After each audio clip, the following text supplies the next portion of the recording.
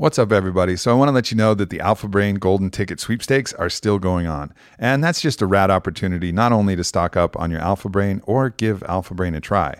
Because if you haven't tried Alpha Brain, it's definitely one of those tools. It's different than any stimulant you've had and gets your brain firing in an absolutely different way. And that's what our clinical research has shown. And that's what everybody who's tried it.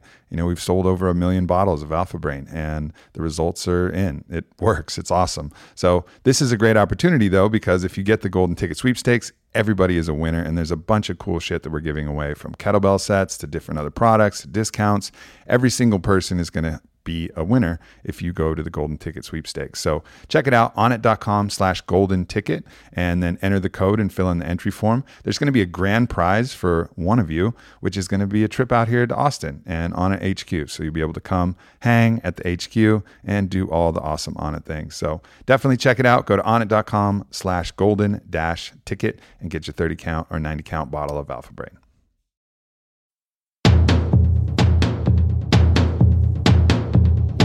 Warrior Poet Project.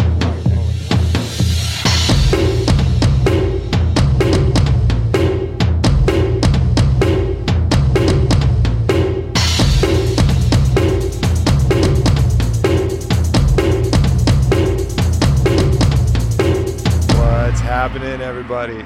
So I'm thinking of changing the name of the podcast. I'm not real sure, but for now, this could be the very last Warrior Poet Project podcast. Oh, wow. Last one? I mean, it's going to be the same podcast. It's just going to have a different name. I like changing my name. You know, I used to be Chris. Now I'm Aubrey. You know, used to be Warrior Poet Podcast. Now I can be something else. I didn't know that. Yeah. Oh. Yeah. So we could change it up. But don't worry. It's going to be the same shit regardless.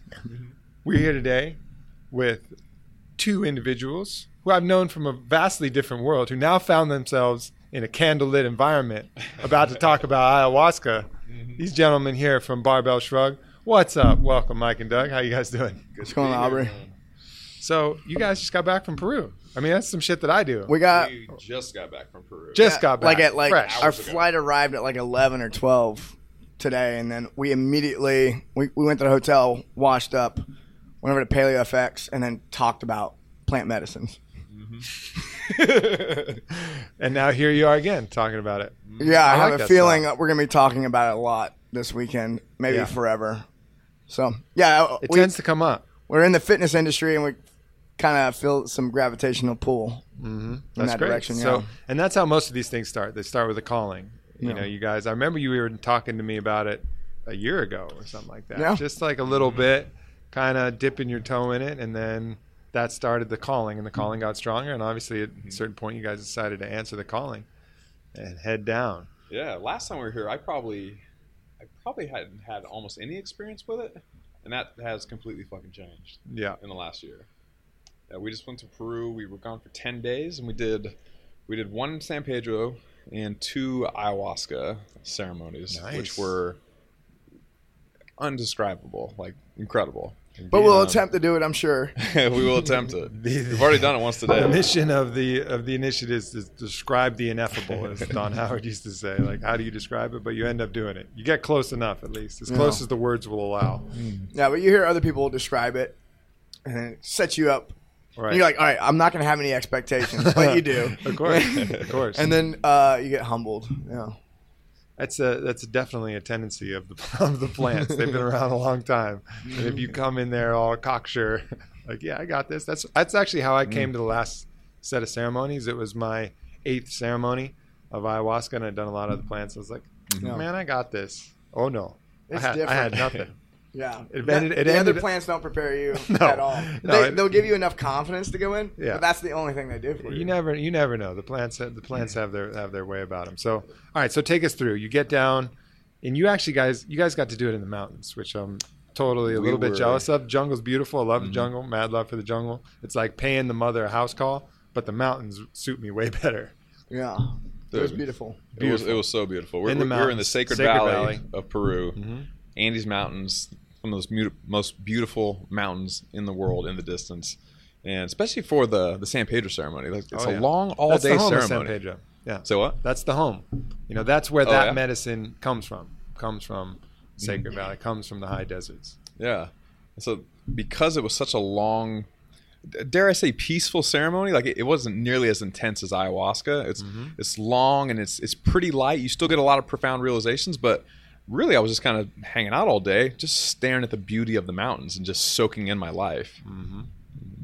Yeah, so San Pedro, a lot of people have heard me talk about it, refer to it as Wachuma, because that was the original name of the cactus and the process. And then the Catholics came, and because it opens up your heart in such a way that you feel amazing, they called it San Pedro, because St. Peter guards the pearly gates. So that cactus is guarding the pearly gates, and when you go and experience it, you're in the place of heaven, and that's why the Catholics named it San Pedro, and that's kind of the common name. So you did that ceremony first? That was I think they did it intentionally first to kind of just prep us Take for the edge ayahuasca. That's right. Yeah. Because a lot of people there, we went with a group of 10 people, and there was a few people that had very little experience with any plant medicine. So I think there was kind of like this was just a way to ease them into the intensity of the ayahuasca. But yeah, it was the first ceremony that we did for sure. And actually, yours wasn't, mine wasn't intense at all, but yours was even less so. Yeah, I definitely didn't get enough of the medicine. Because what other people were describing, I wouldn't say I was disappointed because I still learned a lesson, and that's why you're there. But a lot of what I think is as much of a powerful experience as a lot of the others got. Sure. So I definitely need to go for a second round of Wachuma just to really get the full benefit of it. And I feel like for whatever reason, I mean, there's a reason why. I'm not really sure why. Maybe it'll reveal itself at some point. But I didn't. There was a lot of. I think the benefit for me was sitting there in ceremony. Like the ceremony was what was important. But the typical feelings I get with plant medicines were not there. Right. So. But I didn't have as much, and I had a hard time keeping it down. It's not easy to keep down. It depends. It depends on the preparation. I mean, what's really difficult on the digestive system is how much of the fiber from the cactus actually remains in the brew. And if you decoct it down and you actually isolate, the different components of the plant, it can get easier. We were fortunate enough to be with one of the last great Wachumeros, which is Don Howard, and that was really special because he has a special medicine that's different than any other medicine out there. And there's a couple other people who are on the edge of kind of figuring some things out that I've been kind of introduced to, but it's a lost art. It actually started in this place called Chavin, which was before, BC, like 500 BC was when it was flourishing. And they actually archaeologically show a period of 800 years of peace when Chavin was flourishing, because they would provide Wachuma ceremonies for the masses, for anybody who would come in the area. So anybody with disagreements, everybody else, they just drink the Wachuma. And it's one of the only times and places in our barbaric history where there weren't weapons being made, fortresses being built. Everything was like chill.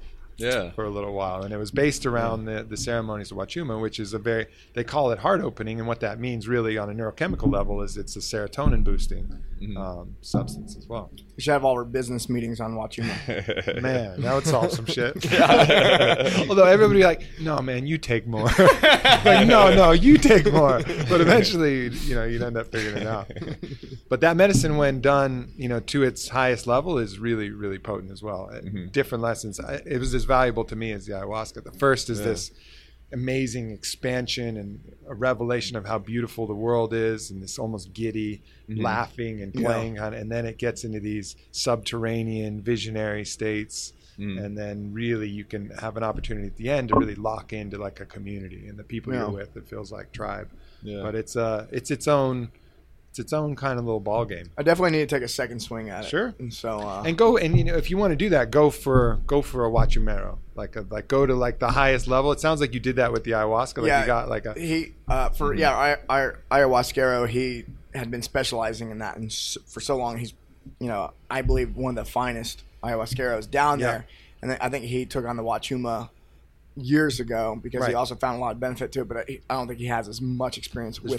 There's very few who have the old ancient way. Like the ayahuasca tradition is largely unbroken because it's passed down from grandfather to grandson for thousands of years. People know that game really well. It stayed, it didn't get broken up because the Spanish didn't want to go to the heart of the jungle. So they're like, fuck it, we'll leave them doing their business. We're not going in there. It's scary as shit in there. They're fucking wizards and there's jaguars and people with blow darts and we can't find anything and our armor is rusting. Like, fuck it, we're out. Yeah. So ayahuasca got to stay where it was, whereas the Huachumeros, they were out practicing in really nice areas like you guys were in the mountains. And Right. Yeah. so those practices got really interrupted.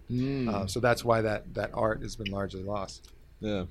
I'm with you on it being very heart opening. Like, there was no profound realizations that I had about like the universe, like you might have in some other experiences. But I feel like I spent most of the day just thinking about the people in my life and about how I need to tell them thank you more often and show them more appreciation. And like, I can see where they feel misunderstood and it's wearing on their motivation and things like that. And I just like remember thinking, multiple times, like, I need to call my mom, I need to call my other business partners, I need to call my friends and just say, man, like, I don't tell you thank you often enough for all like the shit that I put you through, or like the stuff that I ask you to do and I just expect you to do it, but you don't have to do it, but you do it anyway. Like, it was all very subtle, but it was, if I just followed through on those thoughts, it could totally change my entire life. Totally.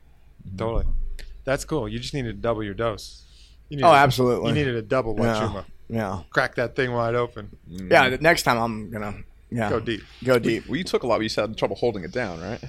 Yeah, I went for a second round, but after I'd purged the first time, it wasn't happening. We did it. I've done Wachuma with Don Howard like 5 times, and almost nobody purged on his medicine. I need to go see Don Howard then. For Wachuma, he's the best. Oh. He's one of the last master Wachumeros. Is that's the guy when you guys went down and filmed with, right? Mm-hmm. Yeah. Gandalf. Okay. Yeah, that whole first documentary is on Wachuma. It's on San Pedro. Yeah, I like watched 40 that. minutes. Yeah, you did. Mm-hmm. Cool. All right, so then got the Wachuma. You got your heart opened up a little bit. You got used to ceremony, and then Madre, Papatua, ayahuasca. She fucked me up. Yeah, so we have some here. and we were going to drink right now. Oh God. Just kidding. Yeah, ayahuasca is not that thing that you. Oh man, you want to do that on Friday night? Yeah. Oh, no. It's not recreational at all. It's just terrifying half the time. Yeah, I couldn't imagine if someone treating it as a recreational plant medicine. The funny thing is, like, the more you do it, the more repulsive it is, even to watch somebody else do it. Like, we're making an ayahuasca documentary now, and to even watch myself drink it, I can't even look at the screen. I just, Ooh. it gets really weird. Like, the first time you're like, oh, okay, yeah, it wasn't so bad, and then after that it gets pretty rough because you know what it entails, and it's a hell of a cosmic sleigh ride. That's a good way to describe it. So tell us about some of your experiences. First one, diving in, what happened, how'd it go? So I went in with some very, I was starting to tell you out in the lobby, is some very surface level. I had like very pinpointed surface level like intentions going in. I almost don't even remember what they were because it seems so ridiculous. You were a different person then. Yeah, it seems so ridiculous to if I could go back in time and ask myself, oh, what are your intentions going to be? I'd kind of laugh at myself. And that's where like having a good ayahuasquero comes in, a good guide comes in handy. Is they're very wise. They've seen this play out thousands of times. They've watched this movie. They've watched gringos come down and have ideas about, oh yeah, I want to optimize and maybe tweak my business. Yeah. Like, oh, we're gonna tweak your heart. We're gonna tweak your mind. And I went in with the intent of actually, and this is where people who don't have experience with a guide would be like, oh, kind of taken aback. Was you wanted me to feel the fear of failure, rejection, humiliation, and because if someone would say I feared failure, like if I would ask my friends, hey, do you think I fear failure? They'd say, hell no. I don't fear failure in business. I don't fear failure in athletics, coaching, whatever. But in personal relationships, I do. But I keep myself distracted from that all the time, but I don't know it. And so I was like, okay, yeah. I was like, the whole day leading up to the ceremony, I was like, I don't know why I'm going to think about fear of failure. It's like he knew something I didn't know about me. And again, I think he's seen this play out many times over. And I'm sitting there, I'm like, all right, well, I'll just do it. And I go in, put my intentions into the cup. I drink the cup of ayahuasca, and then I let it go. And So we did 2 ceremonies. First ceremony, there was a lot of resistance. I felt like I was trying to go through a really tiny door. That's what I call it, is going through the tiny door. Uh-huh. And I got through the tiny door, and I saw myself as the ayahuasquero had asked me that day. He asked, when the last time you felt like a failure? When was the last time you felt like a failure? I want you, or the first time, as far back as you can go. And I went back to like 19 years old. And it's funny, as earlier that day or the day before, I'd made a comment to somebody about, like, we were talking about salvia. And they were talking about how that can take you back and relive parts of your life. And I was like, oh, I wouldn't want to do that because I have a lot of disappointment in myself, and in my, in my life up to this point. So I found myself at 7 years old. I get to the tiny door, and I see myself as a 7-year-old feeling guilty, feeling shame, feeling like I disappointed my parents. And I put that on myself, really. Sure. And I got to talk to myself. I was like, hey, Mike, it's okay. Yeah. You're only 7. You're doing a really good job, by the way. Like, it's, and I was the oldest of 5 kids. And so I think I put a lot of what was happening with them on myself as well.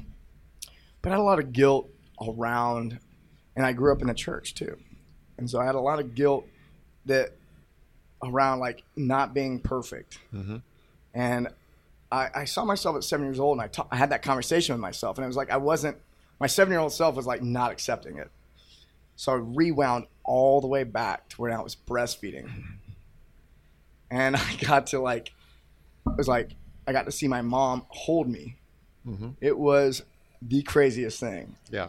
And then I got to live, I got to go through every point in my life, pretty much to the age of 15 during the journey. And I got to see every point in which I felt like I had disappointed people. And I had felt that shame or guilt, whatever you want to call it.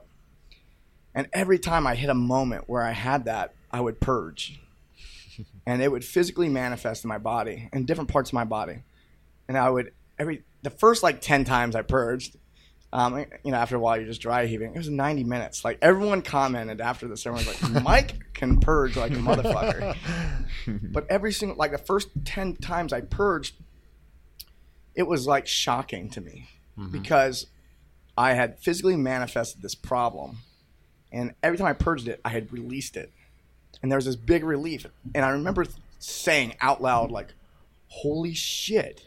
I was shocked that it was gone. Yeah. I had released it. And I remember I would be on my back, and then all of a sudden I would feel it coming up, and I would hop on my hands and knees, purge into the bucket, and then I would just lay on my side and feel relief. Yep. And then the next instance in my life where I felt disappointment would come.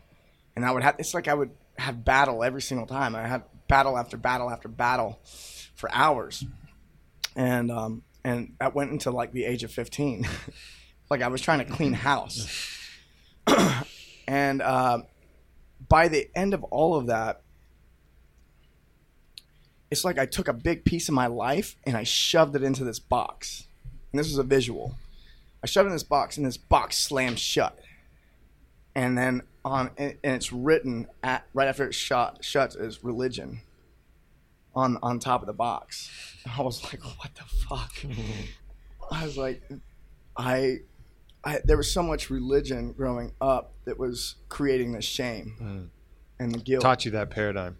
So what? It taught you that paradigm. Right. The judge paradigm. Yeah. And someone is judging you, and you learn, oh, God is judging me. I'm judging me now. Yeah. To try and meet these standards, and it flows in through that. And it's a subtle distinction that a lot of people don't realize. Yeah. And the box shut, and then there's complete darkness. And I'm just kind of well, what am I going to do now? I open the box back up, and I go in, and it's I pick the things out. I had an instant integration in that moment where I picked the things out of my life that happened that were good. I got to go experience the good things in my life at that point, and I got to keep them. the things that still serve me. And I got to take pieces of my life, because what I had done at this point is really box that up and just never thought about it again. Which means I got rid of all the good stuff too. Right. I was hiding the bad stuff from myself, but that also meant I was hiding the good stuff. So I got to purge all the bad stuff, and then I got to open that box up and pull out all the good things and integrate that into my life now. And I think a lot of that just makes me a more whole person. For sure. In the beginning, there were lots of black snakes. Everywhere I looked, there was a fucking snake. I would see a woman. I'd be like, oh, she's attractive. And we'd move closer together. And then her face would become a black snake. I'm like, oh, my God. Make the snake stop. It was awesome. Awesomely terrifying. And by the end of the night,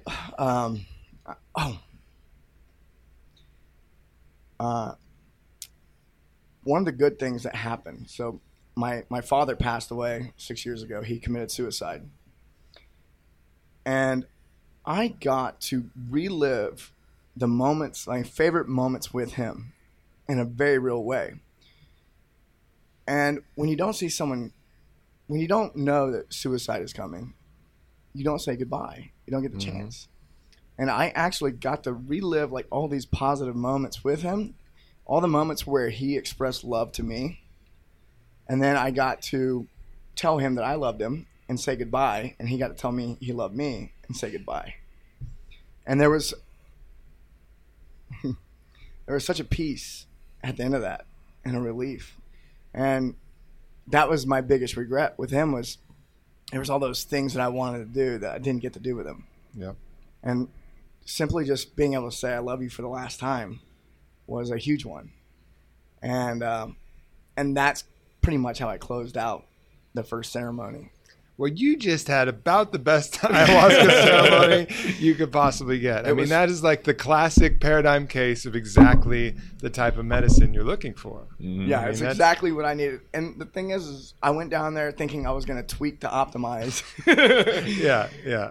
And I really cleared up a lot of shit that has probably been fucking me up, and I didn't even know. Of course, all those programs running under the surface that you can't recognize. Yeah, got to rewire the system. And it's cool that you got to make these connections too, because one of the things that you will learn, the more you do it, is these traumas that happen in your life. All of these things that seem psychological or emotional, they have these physical residue in your body, and that's one of the reasons that ayahuasca is so powerful. Is it undoes things psychically and it undoes things physically. You're like squeezing that out of whatever organ or whatever system it's hiding and purging it. Even sometimes when there's very little fluid coming out, it's like you're purging something out of your body that had been stored in the memory of the fascia or the who knows where it was, but it's somewhere in there and you feel it. You feel like poison's coming out or damaged tissue. I remember I'd been purging for half an hour.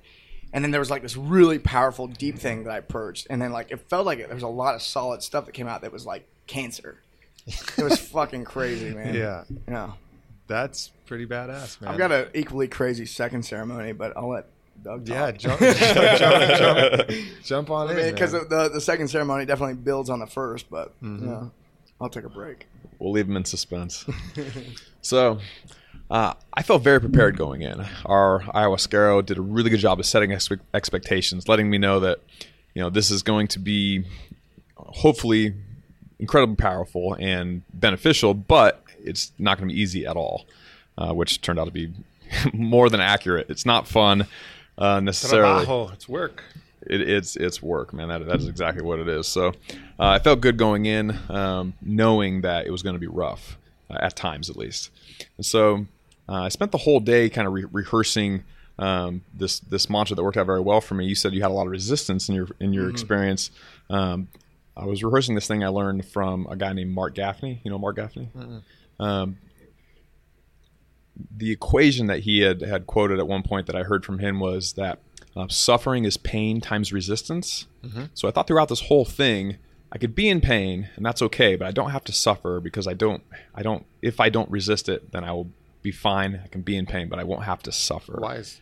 Yeah. So suffering is pain times resistance. And that's actually really helped me out in a million different areas of life. You could be in an MMA fight and not resist the situation, be present to it. Even if you're getting punched in the face, you don't have to suffer, even if it hurts. you can just be in pain. Well, that one's easier not to suffer because it forces you to be in the moment. It's these emotional things that are really the case where you're resisting them, and that's what's creating the suffering. Or even when you're about to get sick, like you think about oh, I'm getting sick. Well, you actually don't feel that bad, but just the fact that you're resisting it so hard makes you fucking miserable. Even though it's like you're about to get a cold, which is like a minimal amount of pain, but the pain you feel is like, it's resistance. It's exactly right. Yeah. The physical stuff's always been easier for me than the emotional stuff. Way easier. Which is why I think that the work I've been doing lately has been so beneficial, because it's took me into that emotional world and made me work on it. Yep. Absolutely forced me to. And so I felt prepared going in. For me, it seemed that the visuals I got, which were powerful, they would track my physical body. So if I felt great, my visuals were very positive. Like I sat up once it started to kick in. I sat up, I threw up, and then it looked like it probably looked like I OD'd. Like I just kind of like my eyes rolled back in my head and I just fell over. And right when I hit the ground, like the angels were flying over to me to like come and take care of me. Thousands of angels. It's all white. I'm in the clouds. The angels are coming over to take care of me because now I feel better. And then once I was starting to feel like I was going to throw up again, the angels were pushed aside, and then, like you said, the fucking snakes would show back up, the alligators, the dragons. It was mostly reptiles, big sharp teeth, and they would come over really close to me, thousands of them. They would try to intimidate me, and I would have to just sit there and just like remember not to resist. Like it's painful, it's scary, but don't resist. So it was like this heaven and hell back and forth battle where when I felt good, I was in heaven, and when I felt bad and I was going to throw up, I was instantly in hell. At some points, like very overwhelmed, where I literally thought I was dying.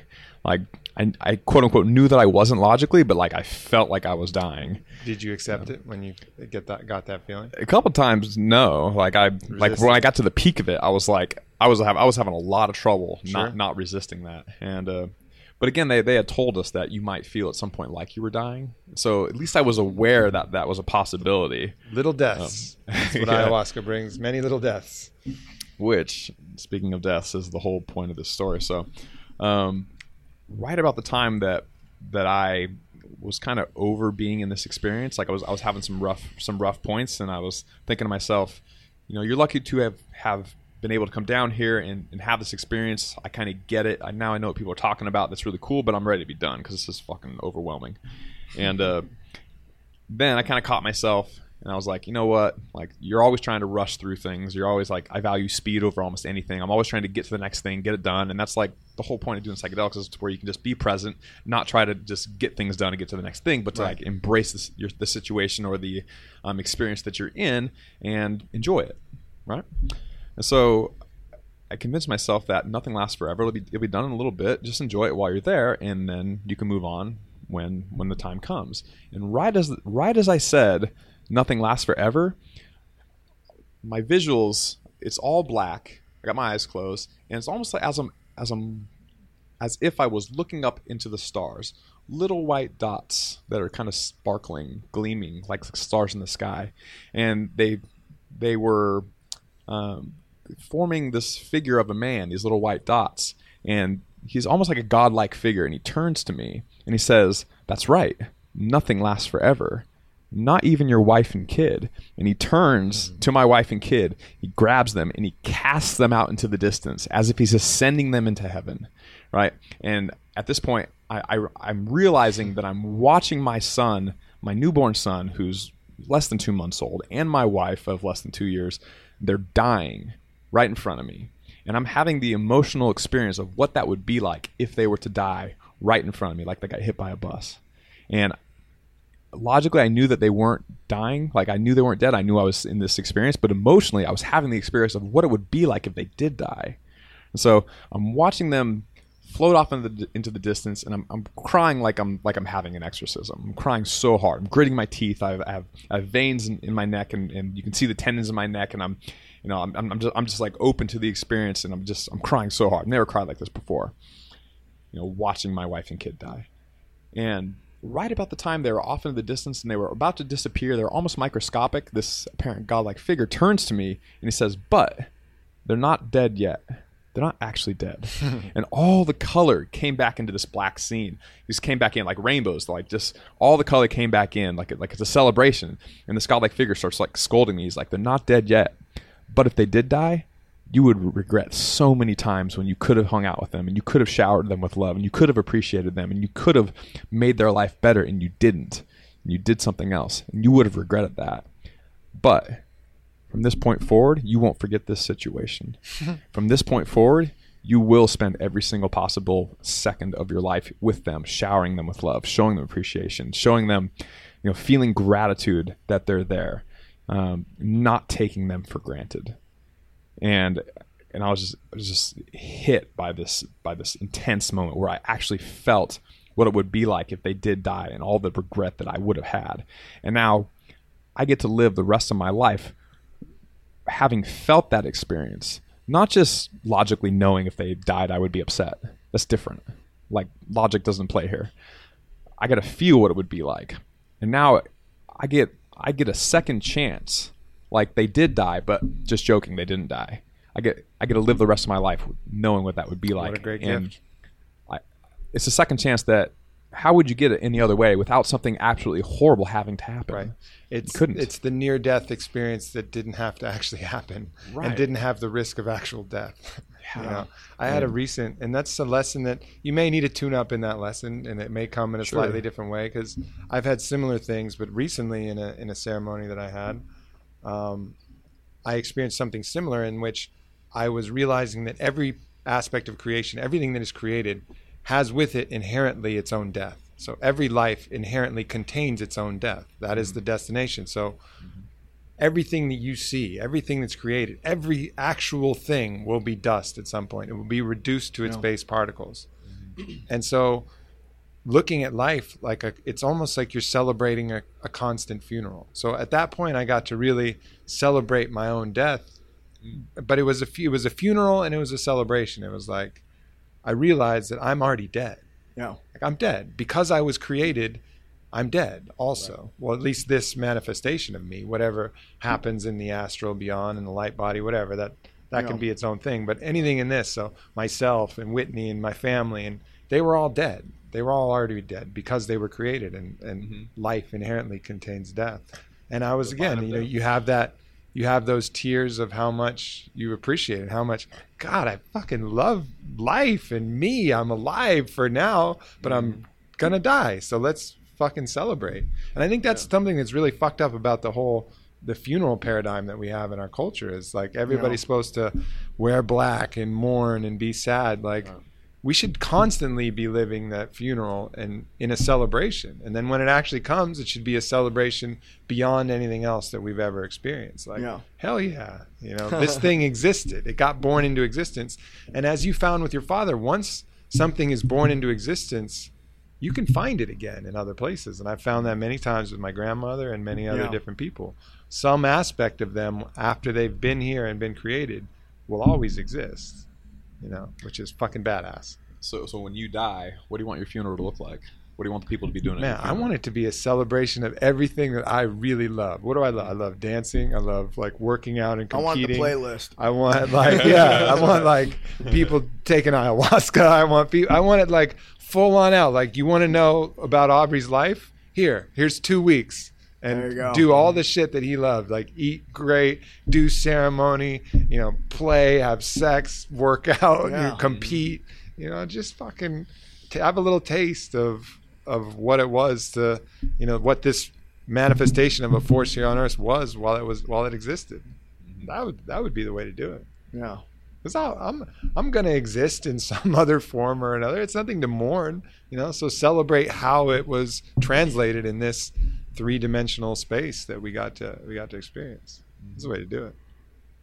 And that's only night one for you guys. This is awesome. I hear a lot of stories, and it's that was pretty cool. Well, it's funny. We're down there with 10 people, and I was one of the last people to share for the integration session the next day. And I think having an integration session the next day is extremely important. Mm-hmm. And I heard other people's stories, and then I was one of the last people to go, and I was like, shit. The first thing I said was by the way, I covered a lot of ground. So they were and then they're okay, whatever. And then I told that, and they were like, shit, you did cover a lot of ground. Yeah. It comes when you're ready, and a lot of people have a lot of expectations and they get frustrated with that. And we mentioned that outside a little bit, but whatever you need, it'll come when you're ready. Yeah. When you're ready to take those steps, when you're ready to not resist, when you're ready to open that box back up, and you're ready to take these. There's an act of free will in all of this stuff. When you're ready to accept, this, that. A lot of times people think it just totally happens to you. It does in some way. It'll lead you, but there's always a place where you can decide. Yeah. And decide, because it gives you free will is this thread that runs through everything else. When you dematerialize everything else, free will is something that never leaves, and it actually gets stronger. Like the deeper the layer of the onion you go. Oh, and yeah. so that's something that's really, really sacred that we have. It's like free will and time. It's like you can't avoid those for very long. You can get rid of them for a minute and distort them a little bit, but ultimately they're going to remain. So night 2, let's jump in. Let's see what else the plan had in store. Oh, geez. Night 2. Go for it. Night 2 is like I experienced more resistance on night 2 than I did on night 1, which was really surprising because I knew what to expect, and maybe that's why. It's like I knew the potential. Like, as soon as night 1 was done, I was thinking I don't want to do this again. But by noon the next day, when we were going to do it again, it was obvious that I was ready to go again because I knew that there was more to uncover, more to learn. And I was reminded over and over again, your second, no experience is ever the same. It's always going to be completely different. Yep. And I was still like, oh man, I don't know if I want to do the snakes again. I don't know. It was like all that stuff. And the second time I went in, I felt like there was somebody guiding me the whole time, and like someone holding me. Male or female? It was. Sometimes they don't. It's hard to tell, but sometimes sometimes it's really distinct. It's hard to say. No, it wasn't a distinct thing. Yeah. But it wasn't. It was like I'd never been held by this entity before, and it wasn't physically at all. Sure. And I remember kind of trying to go through that small door again. I'm trying to go through that small door. I'm like, how am I going to get through this door?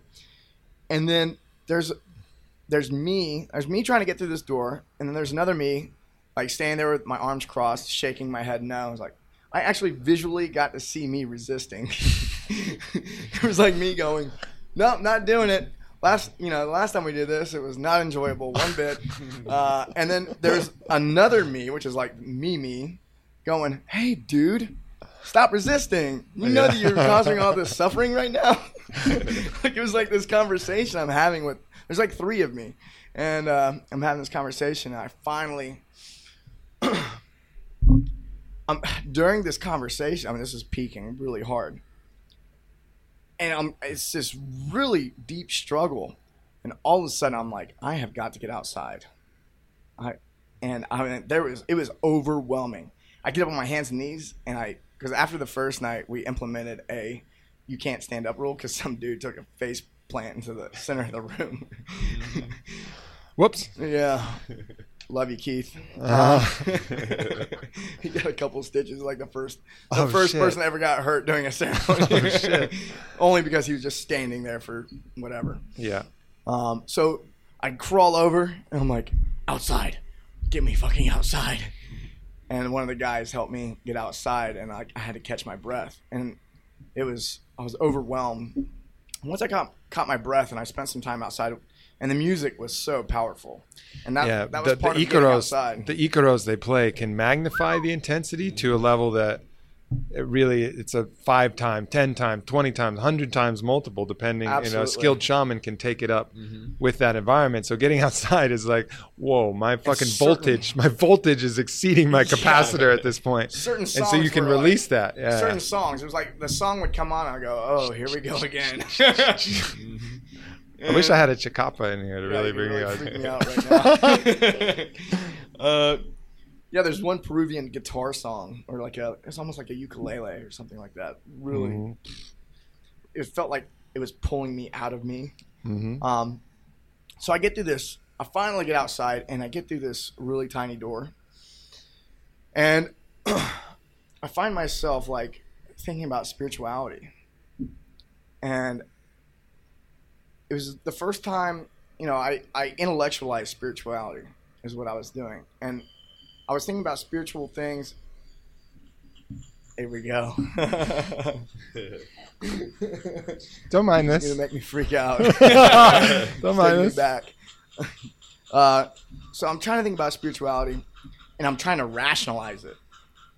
And like I'm really pulling my rational mind around this spirituality thing. And there's this struggle. I end up looping, is kind of what we had called it. It was like I'm trying to rationalize something that you can't rationalize. Right. And I end up like trying to rationalize my rationalizations, and I end up in this really furious loop. And then all of a sudden, Showing you the failure of words, the failure of the mind. To grasp it's like, these look, concepts. man, you don't have to understand everything. Yeah. Just Little- experience it. It's like this little gnome guy pops up out of Oh, nowhere. the little gnome guy. Good. It's a friend of his. Yeah. You know the gnome guy? Yeah, Yeah. there's lots of them. Yeah, The so- little doctors, the little gnomes. So he like pops up and he's like, "Hey, come over here." And I look directly at him, and he disappears.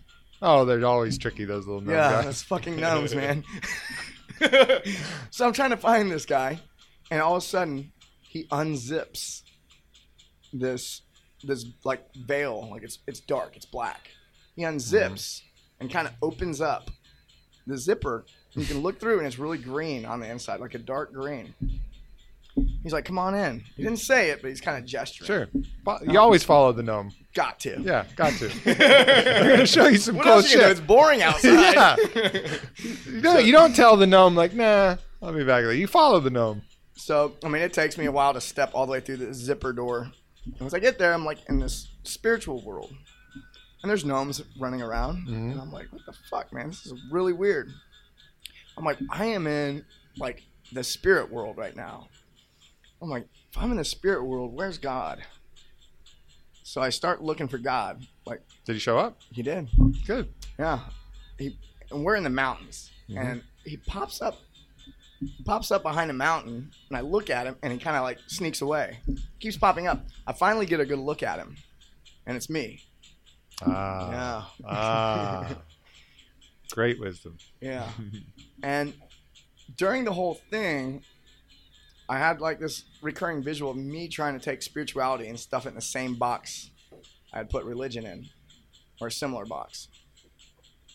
And once I realized that you can't do that, it was like it pops out of the box, and I realized that spirituality is everything. It's everything. And so I was like, and you can't understand it all. You can't rationalize it. But you found out where to look for it. Yeah, Right in your heart. right inside. And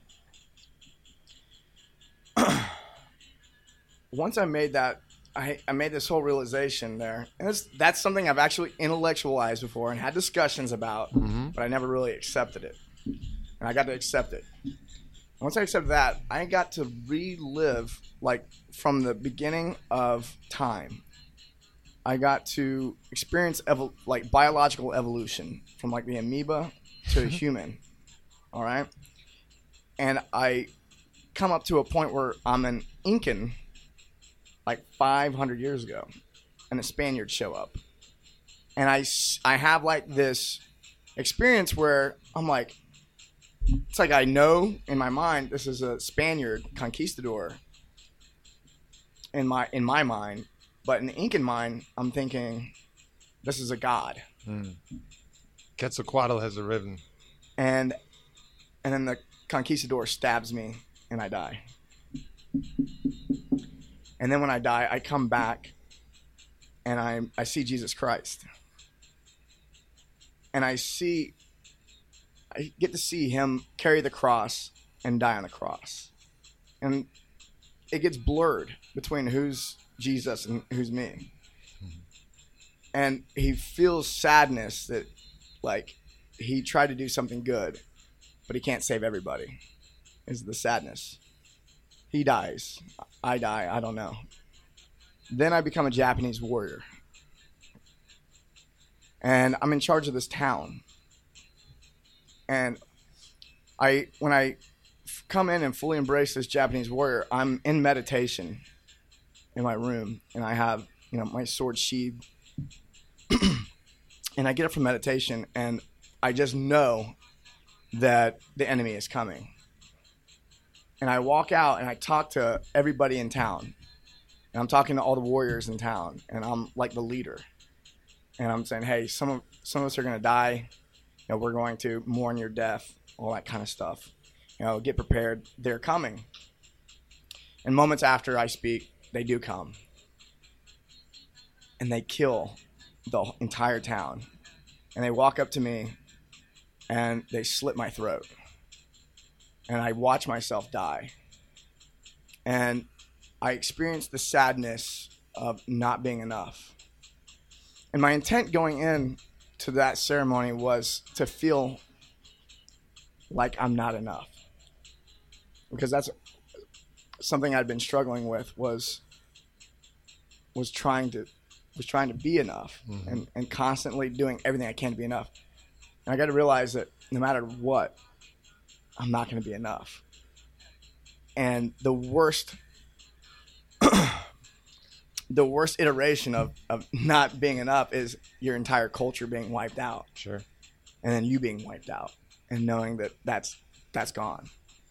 And after that, I got some peace. And got to enjoy the music the rest of the night. Yeah. So I only had to die a few times to get there. But ayahuasca has an amazing way of taking you through your deepest fears. And once you've seen and lived your deepest fears, like a horror movie that you've watched 100 times, it's no longer going to make you jump. You're no longer scared of those deepest, darkest fears. And all of those things that you experienced, maybe it was you, maybe it wasn't, but it's part of the morphic field of all man. Like we carry that inside us. We carry us the triumphant warrior. We carry the oppressor. We carry the liberator. We carry the failed warrior. We carry all of these things within us. And they're all archetypes for our own life that we experience over and over again. And ayahuasca will take you to the ones that scare the shit out of you the most and say, are you okay with this? How about this? Are you okay with this? Oh, how about this? Are you okay with this? Yeah. Until you say like, you know what? I am okay with that. Yeah, I think I have like this passion for helping people, and I want to help everybody. And when I can't, it's heartbreaking. Sure. And I think I can accept that I will die not having helped everybody, but I'm going to still die doing it. And instead of looking at that as not enough, you look at that as enough. It's enough, and I've just got to pass the torch on when it's time to pass it on. We just got to do the next iteration. You do what you're capable of doing. Yeah. And that's it. And you do that, that's living a life well lived, man, And instead of bringing that judge in again and judging externally what is enough or what isn't enough, being satisfied with doing what you're capable of doing. Yeah, that was one of the big things I learned throughout the week. It actually took me days to process afterwards. I bet. I mean, I'm still processing, right? I mean, it was just like I was getting on my plane to come home, and I was talking to Doug about this. It's like, kind of realized that any judgment I feel from other people, I'm responsible for feeling that judgment. So that was a big release I've had over the last week is I used to like, oh, I don't give a fuck, right? That was my attitude.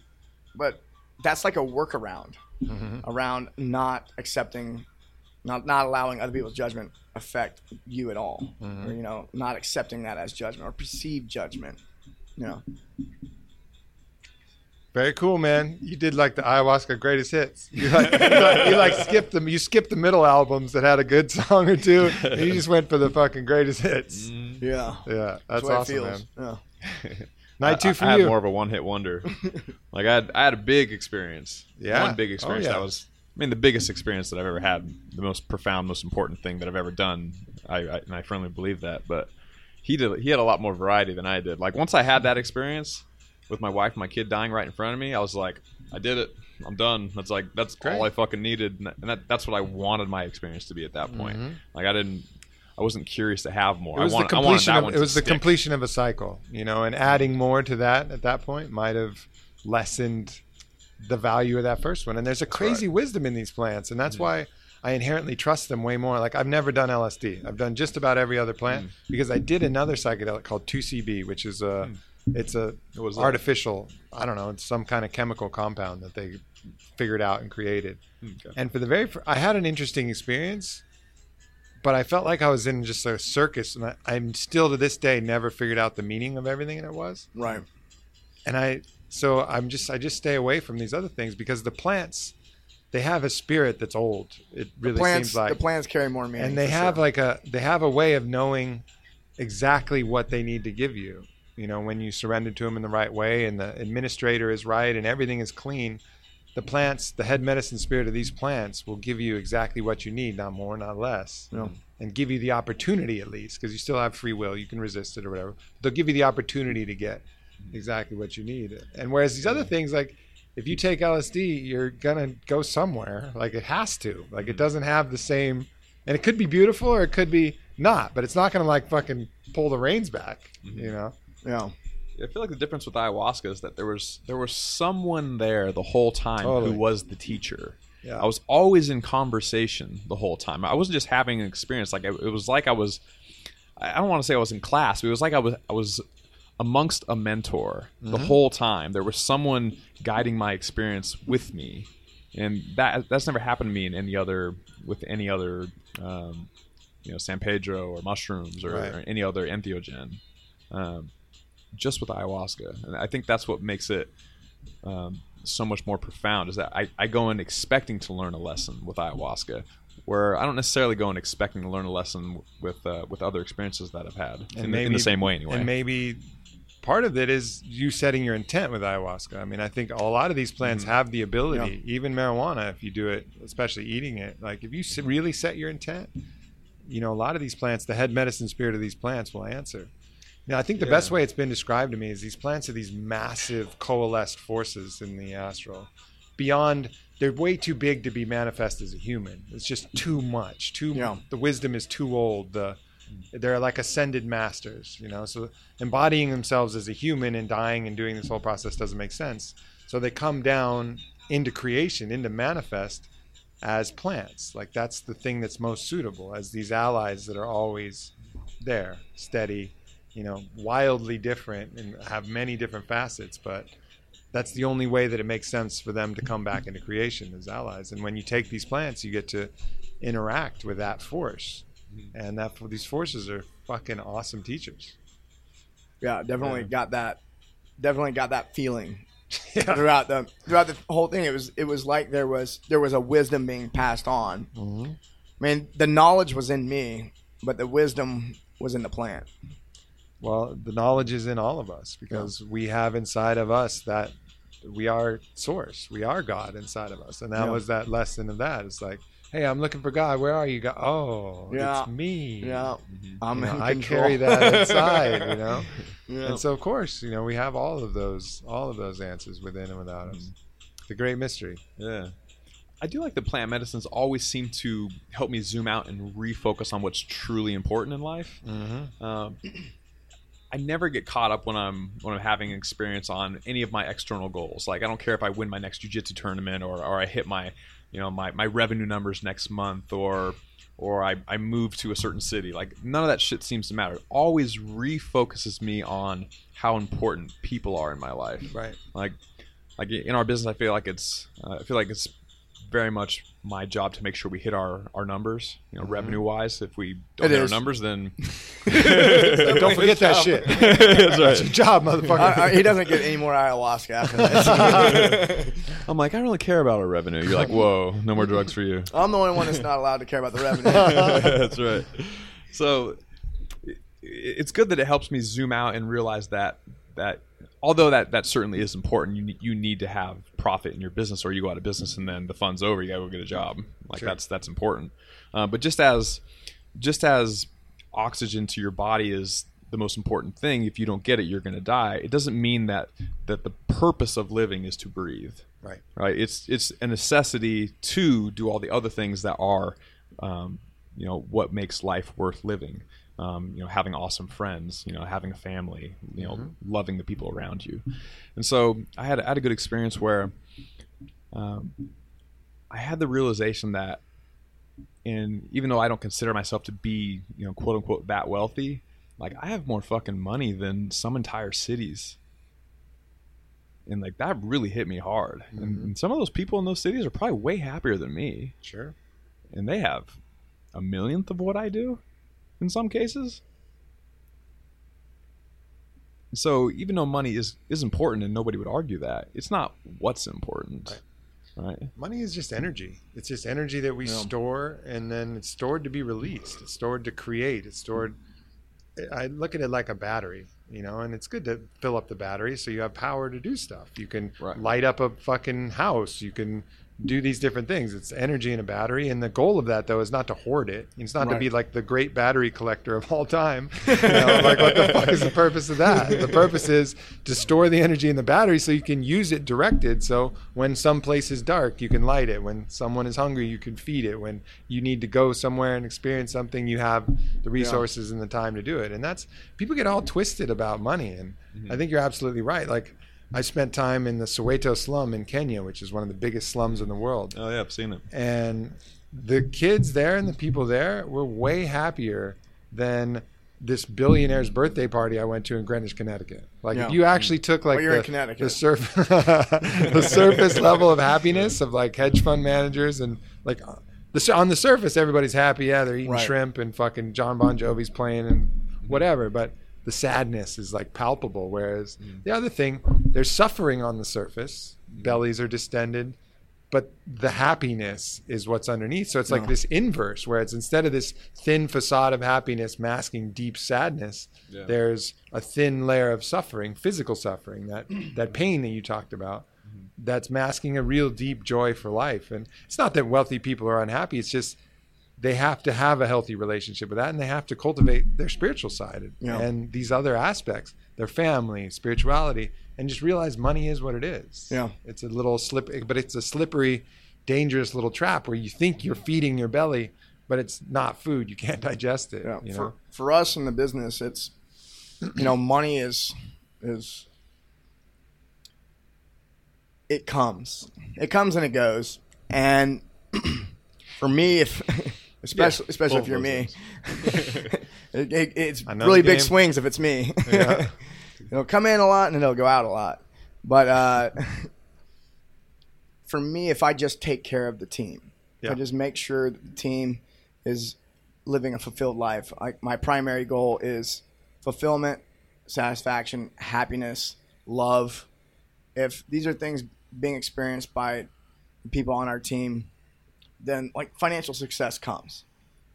And I think I'm confident that we would be more financially successful than we could have ever been focusing on the money, So it's a real joy to me to know that my job is to work on just the awakening of people on my team. That's awesome. It's the best job in the world. I feel the same way. Yeah. I feel the same way. Well, shit.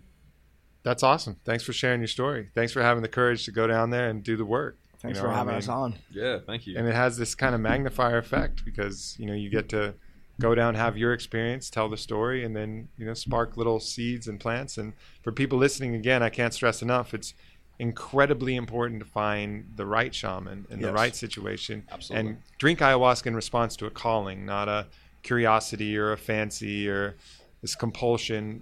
When you're called, then answer the call, but make sure you find like really top level people, because otherwise you can get kind of churned up a little bit in these waters. We were walking around in Cusco, and we would find these shaman shops, and there's these flyers.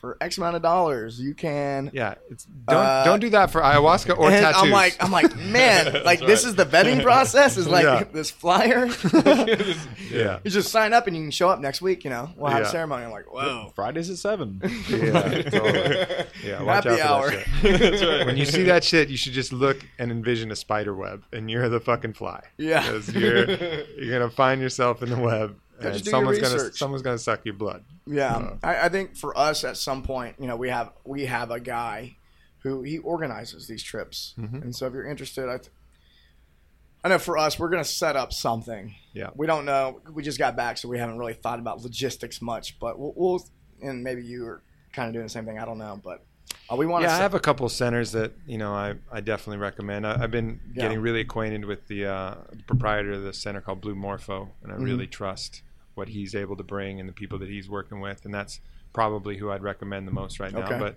there's a couple other great practitioners. Don Howard. They have a great center down there to do it. But the Blue Morpho way, they're tapped into something that I'm really, really keen on. Okay.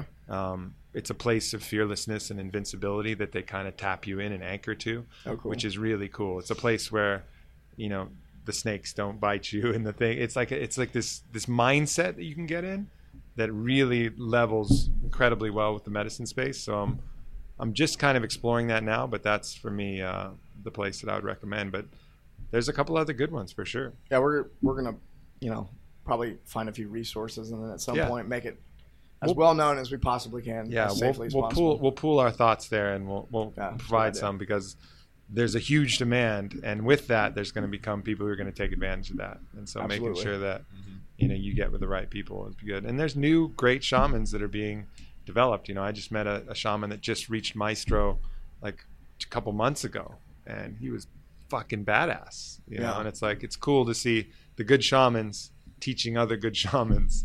I've also heard this is you want to find a shaman and stick with them for a while. You don't want to stay shaman shopping forever.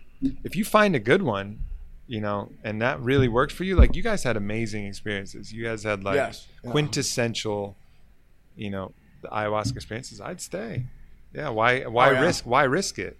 It's like, you may find that I'm by nature a seeker and explorer, and I like experimenting with that, right. And I'm blessed with having a couple good options. So I've kind of continued the quest, but I'd say, if you find someone good and it's really resonating with you, like it has with you guys, stick with it. We had nothing but a good experience. For ayahuasca, I think the guy's name is Javier Riguero. Is that how you say his last name?